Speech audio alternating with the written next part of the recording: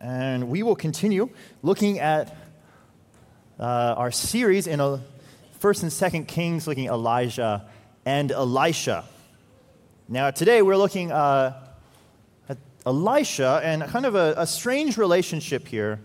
Elisha is interacting with the enemies of Israel, those who have committed great evils against the nation and are now coming before him. Now, this is kind of a difficult passage because it has some major themes in it that are some of the most difficult in Scripture. God's relationship to evil, God's sovereignty over all things, his use of suffering and evil to bring about good, while at the same time not saying that it's good and not excusing it. How does God hold all of these things together, and how do they express themselves in a way that is true to God's character and his nature and fulfilled in the cross of Jesus Christ? These are some of the concepts that we're going to be wrestling with today, and so we need a lot of grace, but we're going to talk about three things particularly. God's sovereignty over evil and how that leads to repentance. God's sovereignty over evil and how he has sorrow even in the midst of it. Then he has sorrow even over the evil that he's sovereign over. And finally, how God can be sovereign over evil and still bring true justice for humans who are responsible for committing those things. All right, this is a time for nuance. This is a time for carefulness and to understand the nature of God without slipping off the edge on either side. That we might see that Jesus encompasses all of these characteristics in a beautiful way that is deserving of all praise. So with that, let's pray that we might see these things rightly. Father, we've already sung that you never let go, that you are with us in the trial and in the storm, that all things are under your hand.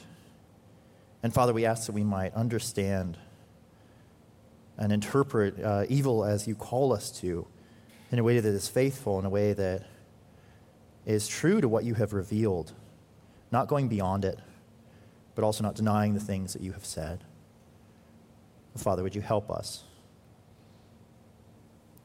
to live in the midst of suffering, to experience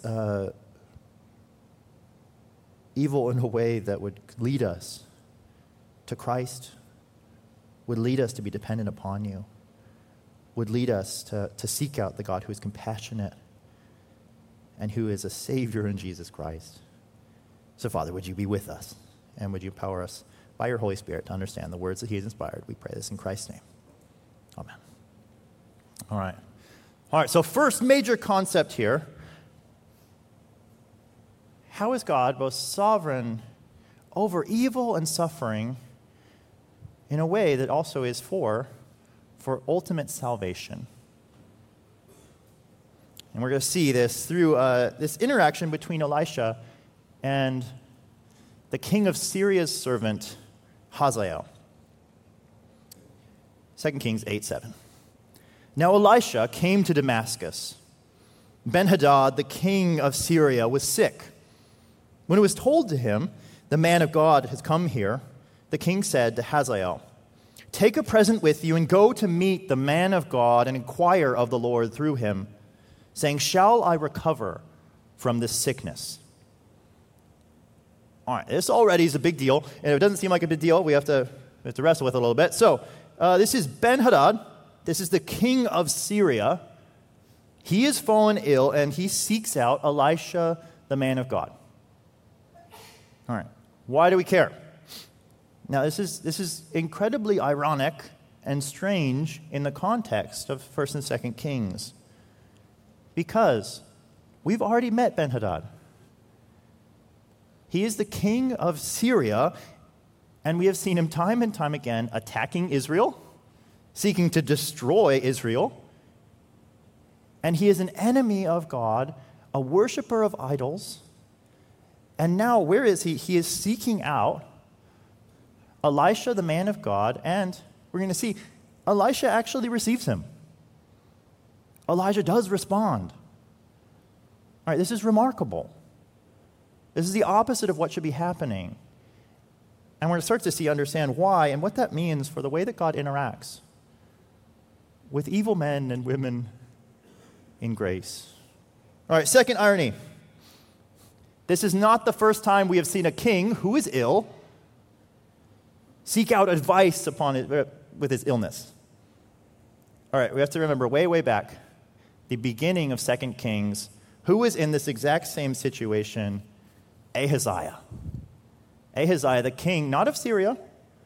The king of Syria hates God, or should. But King Ahaziah, he was the king of Israel. The nation of this God Yahweh, who is under all of its promises and all of its blessings. And yet, what did Ahaziah do? Ahaziah, who should be a friend of God, who should be the leader of God's people, what does he do? He goes to Beelzebub, the Lord of the flies. He goes to idols, and he goes to foolishness, to his destruction. And yet here is this Syrian king. He goes to the right place. He goes to the man of God, to Elisha. All right, what is this equal to? All right, this is like the local pastor going to get his tarot card reading, right? And the local devil worshiper coming to church and asking for prayer. All right, it's totally switched. And as we look at the relationship of God to evil and to enemies and to people who should be outside and should be judged, it is not cut and dry. That it's not as if God just chooses and those who inherit the faith are deemed as friends, and those who inherit evil and sin as if they are cast out. No, in fact, the history of redemption shows exactly the opposite. That those who are willing to see themselves as the enemies of God and to admit to themselves that they are under judgment, they're actually the ones that are saved. They're the ones that God seeks in a special way. That Jesus says, I don't come for the healthy, I come for the sick. I come for those who know they are spiritually broken. He doesn't just destroy his enemies, he seeks them out and saves them, and Ben-Hadad is one of these examples. Now, what does that show us? That shows us first that if you feel like you are outside, if you feel like you are an enemy of God, if you feel like you've committed great evil and atrocities, all right, the sovereign God is gracious in Christ. And he wants to reconcile you to himself. The cross has enabled and opened up that path, right? No one is so far gone. Ben-Hadad is the example. But the other is true as well. There is no promise that just because you know the truth, or just because you've been born into it or have inherited it, that therefore you are safe. That is what we learned from Ahaziah. That you can claim to be a friend and be an enemy by our foolishness and self-righteousness. Remember who Jesus seeks out. He seeks out Zacchaeus, the tax collector, who was hated and despised for his sin. Who does he say loves him the most is this woman filled with sexual immorality, but she washes his feet with her hair and her tears. The prodigal son is received with open arms, and the self-righteous older brother misses all of the grace and love. All right. Now the question is, okay, how did Ben-Hadad, this foreign king, how did he get to the point where he could be saved? All right, well, we have seen a little bit of his story. Ben-Hadad has been saved through endless and countless defeat and suffering and destruction. Again and again and again. And that's where we see once again, okay, God is sovereign over evil. He is sovereign over suffering. And he gave suffering to Ben-Hadad that he might be saved. All right, first way we see this, Ben-Hadad was kept planning ambushes against Israel. And he'd secretly try to kind of catch the Israelite army, but every single time, Elisha would tell the armies of Israel exactly where Ben-Hadad was hiding, and so again and again and again he was defeated. So much so he's like, someone is in my bedroom listening to my pillow talk. That's the only explanation here. No, it's God. This man of God actually has a real God, not just an idol, behind him. All right, this is the king who sent his soldiers in to try to kill Elisha. But Elisha strikes them blind, leads them into the capital city, Samaria, should kill them all, but then throws them a great feast and sends them away on their safe and blessed and full of grace. All right, can we imagine how belittling that is for this king who seeks to destroy the man of God, and yet he is both defeated and shown grace and mercy? This is the same king who besieged Samaria. They were surrounding Samaria, and what happens? God miraculously sends like this thunderous sound, and his whole army runs away scared and is defeated by absolutely nothing. Now, there's two responses here. This God has been sovereignly thwarting Ben-Hadad, ruining his life, destroying his kingdom, defeating his armies. And he could have two responses. He could shake his fist and despise this God. And he could seek to destroy him and overthrow him. Or he could recognize his sovereign power. He could recognize that he is under judgment of a true and powerful God, and he could seek his mercy and grace. And as he seeks out Elisha, the man of God, we see just that. He has turned. He has turned and he is reaching out to the God of grace in the midst of his suffering, in the midst of his illness. He comes to know God's judgment and his power unto repentance and salvation. All right. That is one of the ways God uses evil and suffering, is to bring his people to repentance, is to find those who are running from him, to wake them up and draw them to himself. All right, so we ask ourselves, in the midst of suffering, what do we do? Who do we run to? Do we shake our fists at God and say, you have failed me, and then go running after idols and foolishness and sin? Or do we humble ourselves and recognize, like, all right, no, I see you are powerful. I see you have the power to judge and you have the power to save. Do we seek the one who took suffering upon himself on the cross, that he might save us, that he might wake us from our rebellion and our foolishness? Who will you turn to? Who are you turning to? What are you doing with your suffering and with evil around you? Are you turning to repentance and to life in Christ? All right, so we have one category here. God is sovereign over evil and suffering, but unto salvation and grace. Now we're looking at another big concept here. The relationship between God's sovereignty over evil and his ability to actually have sorrow and compassion for his people in the midst of it.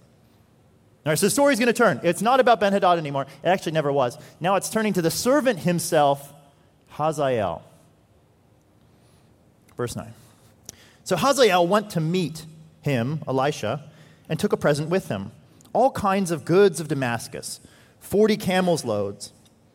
When he came and stood before him, Hazael said, "Your son Ben-Hadad, king of Syria, has sent me to you, saying, 'Shall I recover from this illness?' And Elisha said to him, 'Go say to the king of Syria, you shall certainly recover. But the Lord has shown me that he shall certainly die.'" All right, this is a weird response. He's saying, okay, I actually know that he's going to recover. You should say that he's going to recover, but I know he is going to die. The Lord has revealed that to me.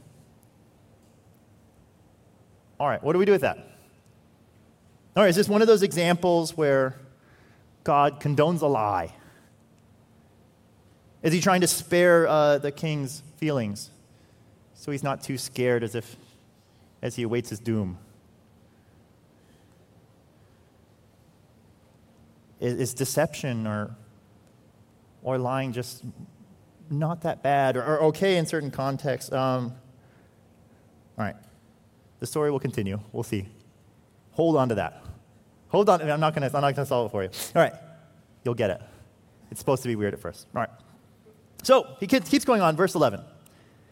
And Elisha fixed his gaze and stared at Hazael until he was embarrassed.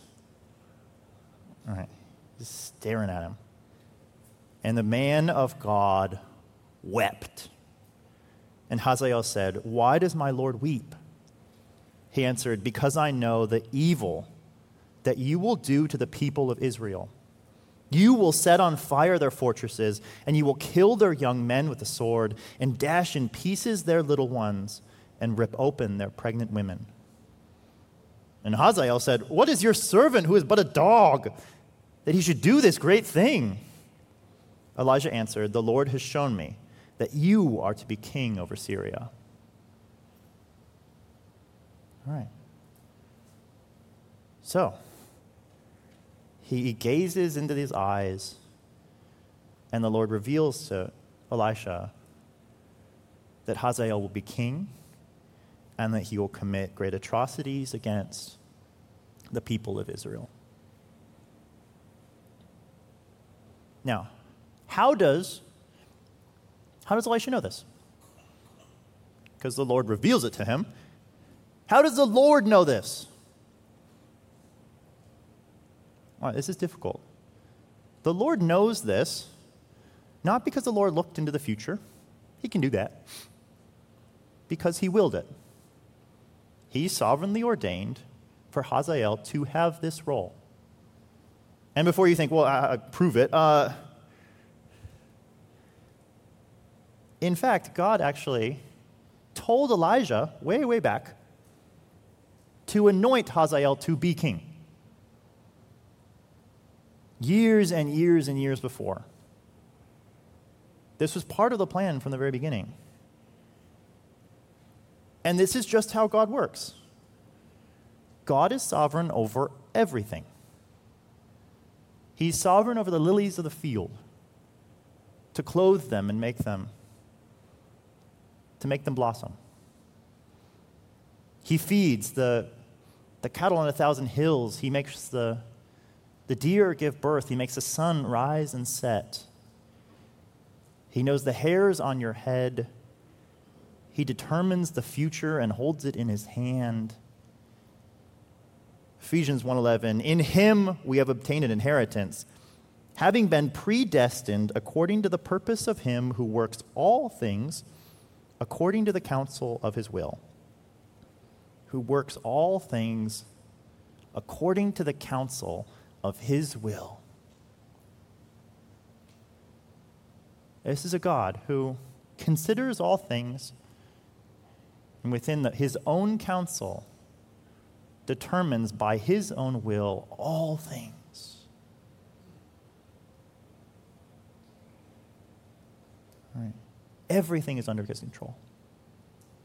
Evil included. Suffering included.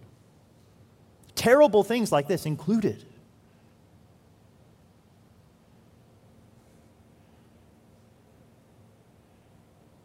Now we wonder, okay, why? Why would God will for this to happen? We read this list. This is a horrible list of horrible things. Why would this be the work that he is doing? And it's for the same reason as point one.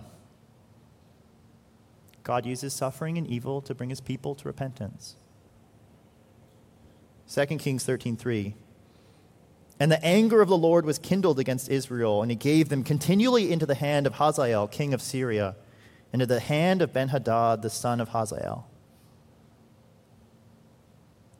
That God was lifting up this instrument of suffering and judgment against his people in their rebellion. That his people, whom he loves, are running from him, and to bring them back, he brings the sword of judgment through this man, this servant, Hazael. All right. The same thing that saved Ben-Hadad, he's going to use to save his people. Suffering and judgment, and even evil, that he might bring life and grace and salvation. Now, what does that mean about God for you? All right, we can think that means that God is then cold, uncaring, cruel, calculated. Like, how could he use these things? And that's where we want to balance this with another reality that seems hard for us to really grasp. That God does all of these things with great sorrow and compassion and great feeling towards his people. That in this, he doesn't become this cold, distant God, or even this vengeful, just like destructive God. Remember, what does Elisha do? Even as he hears these things and sees these about Hazael, what does he do? He weeps. He weeps over what will happen. Knowing better than anyone that this is exactly what Israel needs. That they need judgment. They need to be woken up. They need to be shaken out of their idolatry. And yet he weeps anyway. He weeps over the things that he knows is the plan. He weeps over the thing he knows is for ultimate good. He weeps over the things that he knows will be hard for his people. And they shouldn't feel that foreign. They think of parenting. The way that we weep over the judgment that our kids have to endure. That we're filled with sorrow that they have to endure those punishments, even as we are dealing them. We're the ones bringing the punishments, and yet we also feel great sorrow over them that we have to do it. All right, that is God on this cosmic scale who loves his people and who to draw them to repentance can weep even as he does it. He cares. He's had passion for his people. He feels the depth of their sorrow, and he joins them in it. And before we say, well, no, God didn't do this. It's not God weeping. It's Elisha. Maybe Elisha is just mad at God or horrified that this is what God's plan is.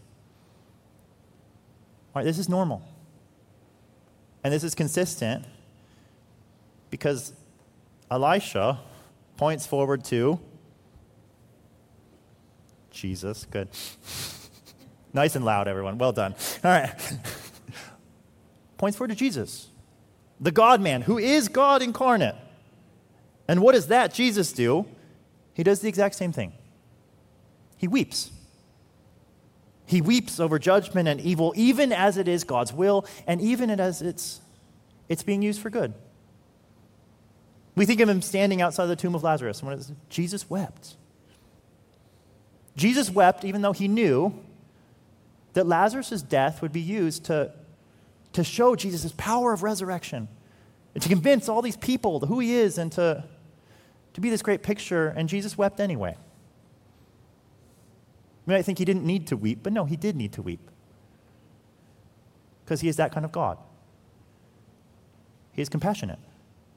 And he loves his people, and he hates to see them, even for a time, experience death and destruction. An even stranger example, Jesus weeps over the city of Jerusalem. Luke 19. When he drew near and saw the city, he wept over it, saying, "Would that you, even you, had known on this day the things that make for peace. If only you had known. But now they are hidden from your eyes. For the days will come upon you when your enemies will set up a barricade around you and surround you and hem you in on every side and tear you down to the ground, you and your children within you.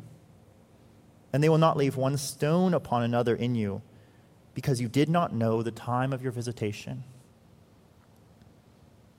What is he weeping over? He recognizes that Jerusalem will not receive him.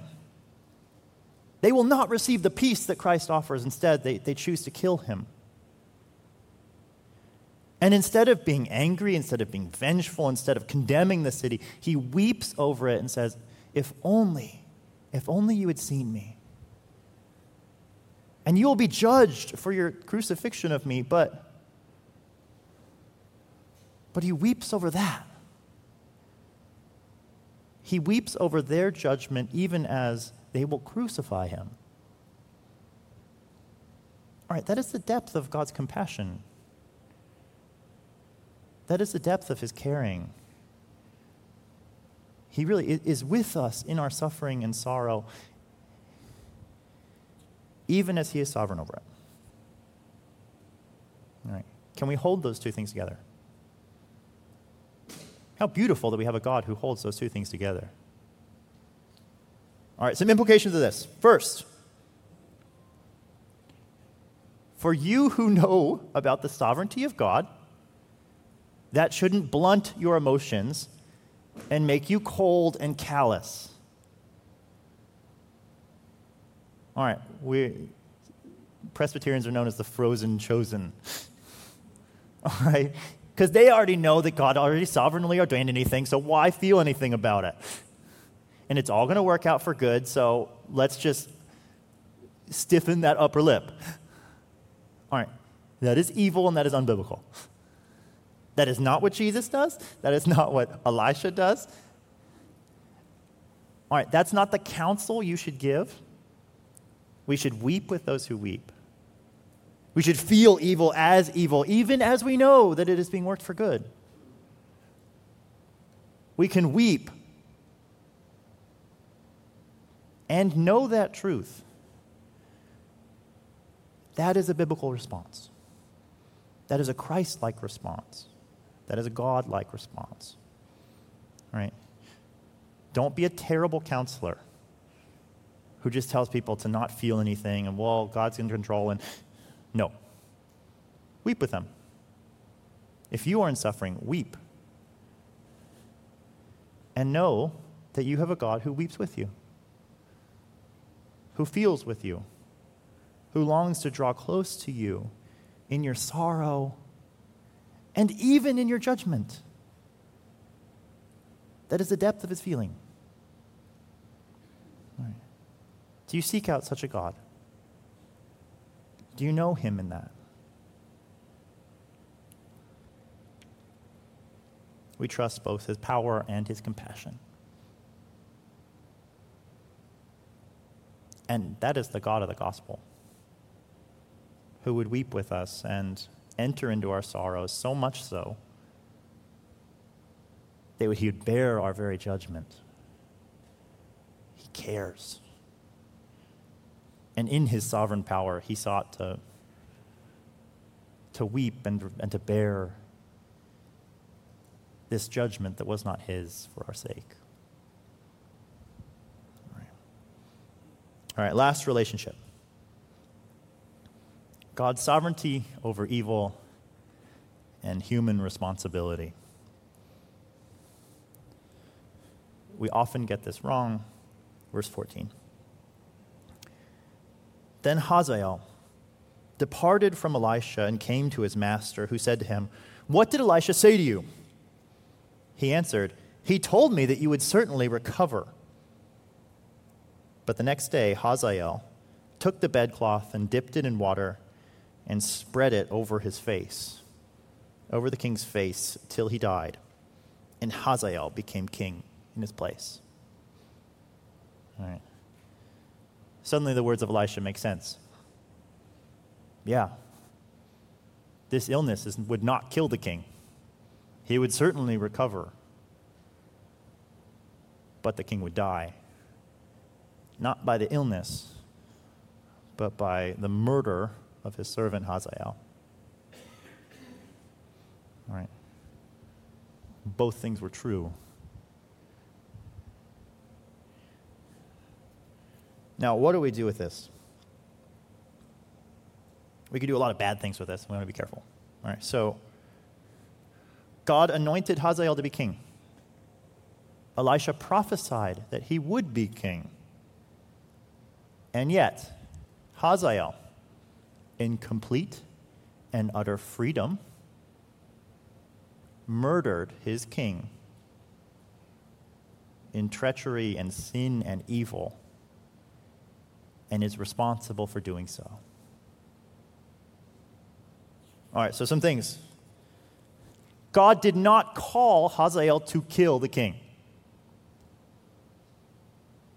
God can will things and ordain them according to his sovereign will and not condone them. No, those who commit those things, they are responsible for doing them. And they can't say, well, God willed it.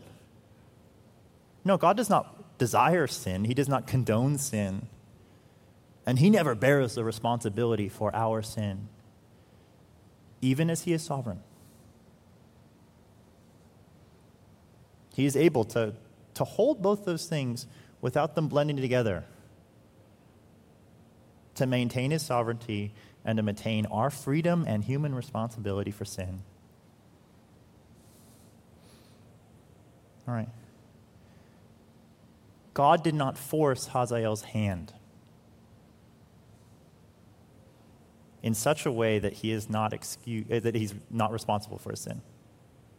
No, Hazael is responsible for his sin because he did it, and he will bear the punishment.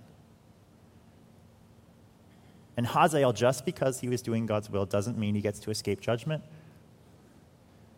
It doesn't mean that he is excused for it. All right. Can we hold those things? I can't explain how God holds those things. Scripture declares that, and we faithfully receive it. All right. And I think it makes sense in our hearts.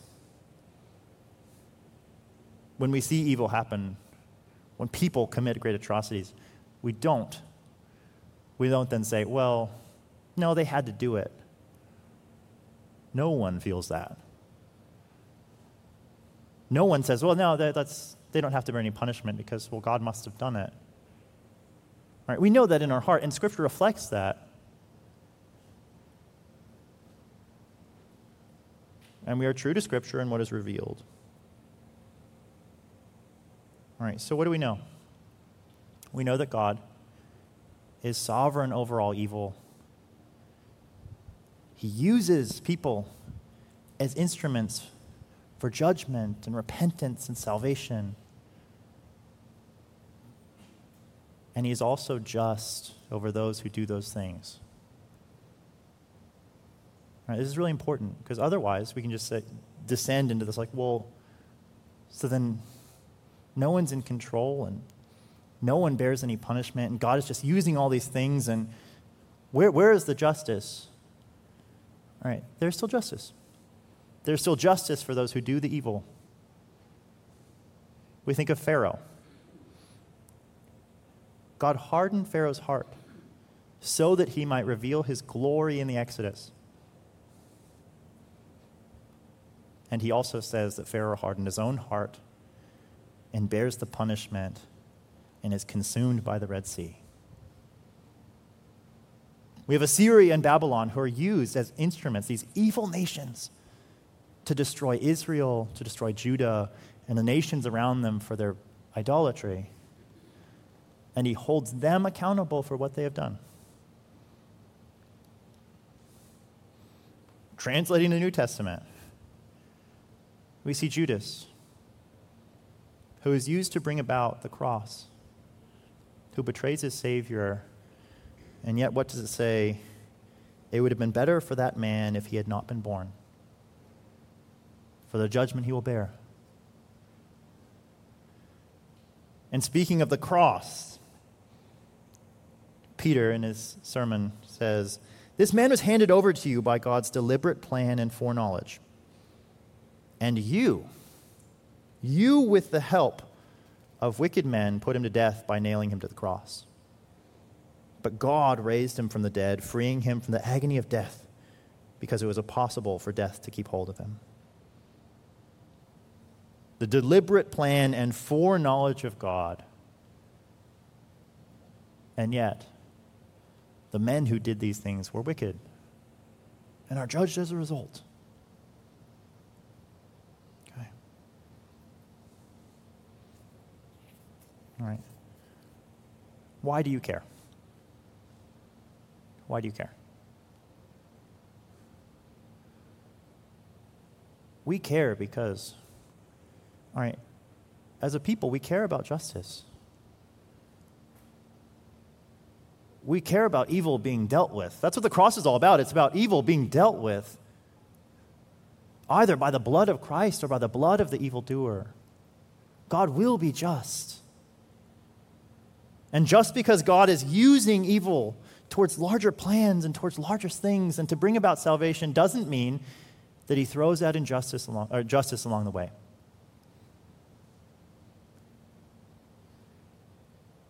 It doesn't mean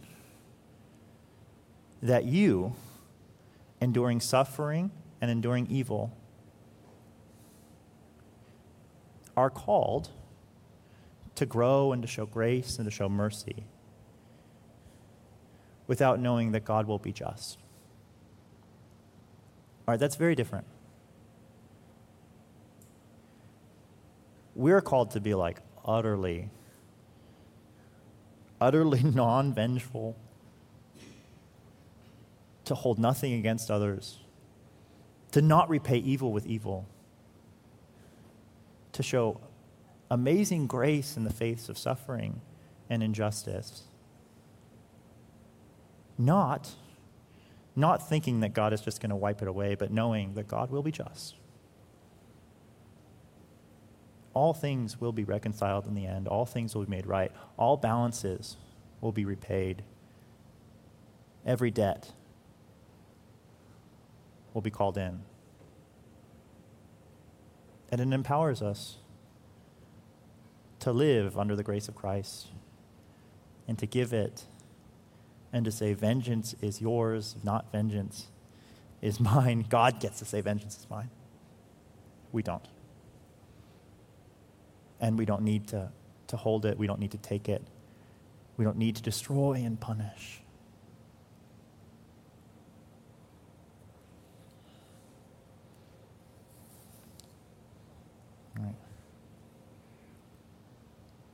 All right. We have a complicated God. We have a nuanced God. We have a God who uses all things.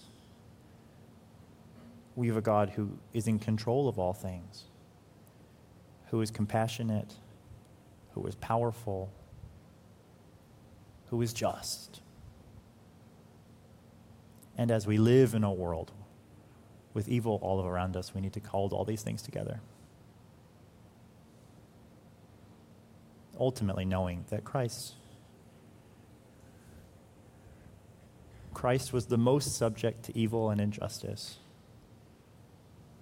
Christ was the most sorrowful over evil.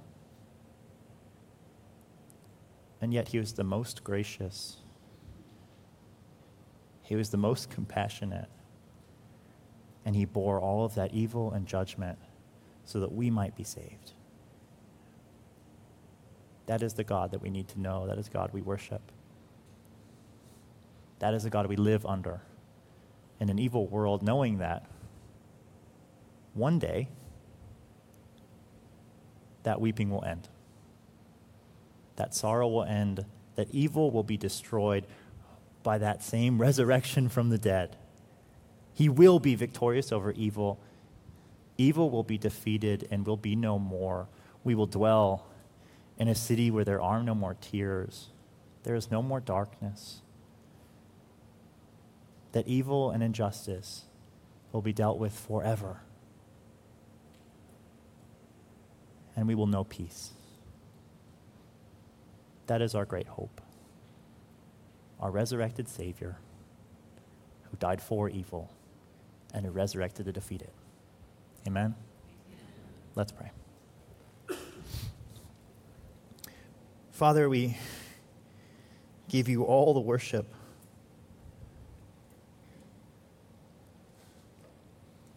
Lord, you are in control and we are not. You are wise and we are foolish. And Lord, we ask that we would not be wise beyond ourselves. Lord, that we would not judge you. We would not be quick to shake our fists. But in knowing your sovereign power, we would seek your power to save in Jesus Christ. Lord, would you help us to weep over evil even as we trust you? Would you help us to weep with those who weep? Would you help us to trust your justice? Lord, would you help us to be satisfied by the blood of Christ for those who have been found in Christ, that we would not say that the cross is enough for us, but not for them, that we would not continue to punish, that we would trust you to be just and to be right. And Father, would you give us faith to trust that Jesus will be victorious in the end? We thank you for your love and grace. In Jesus Christ, we pray. In his name, amen.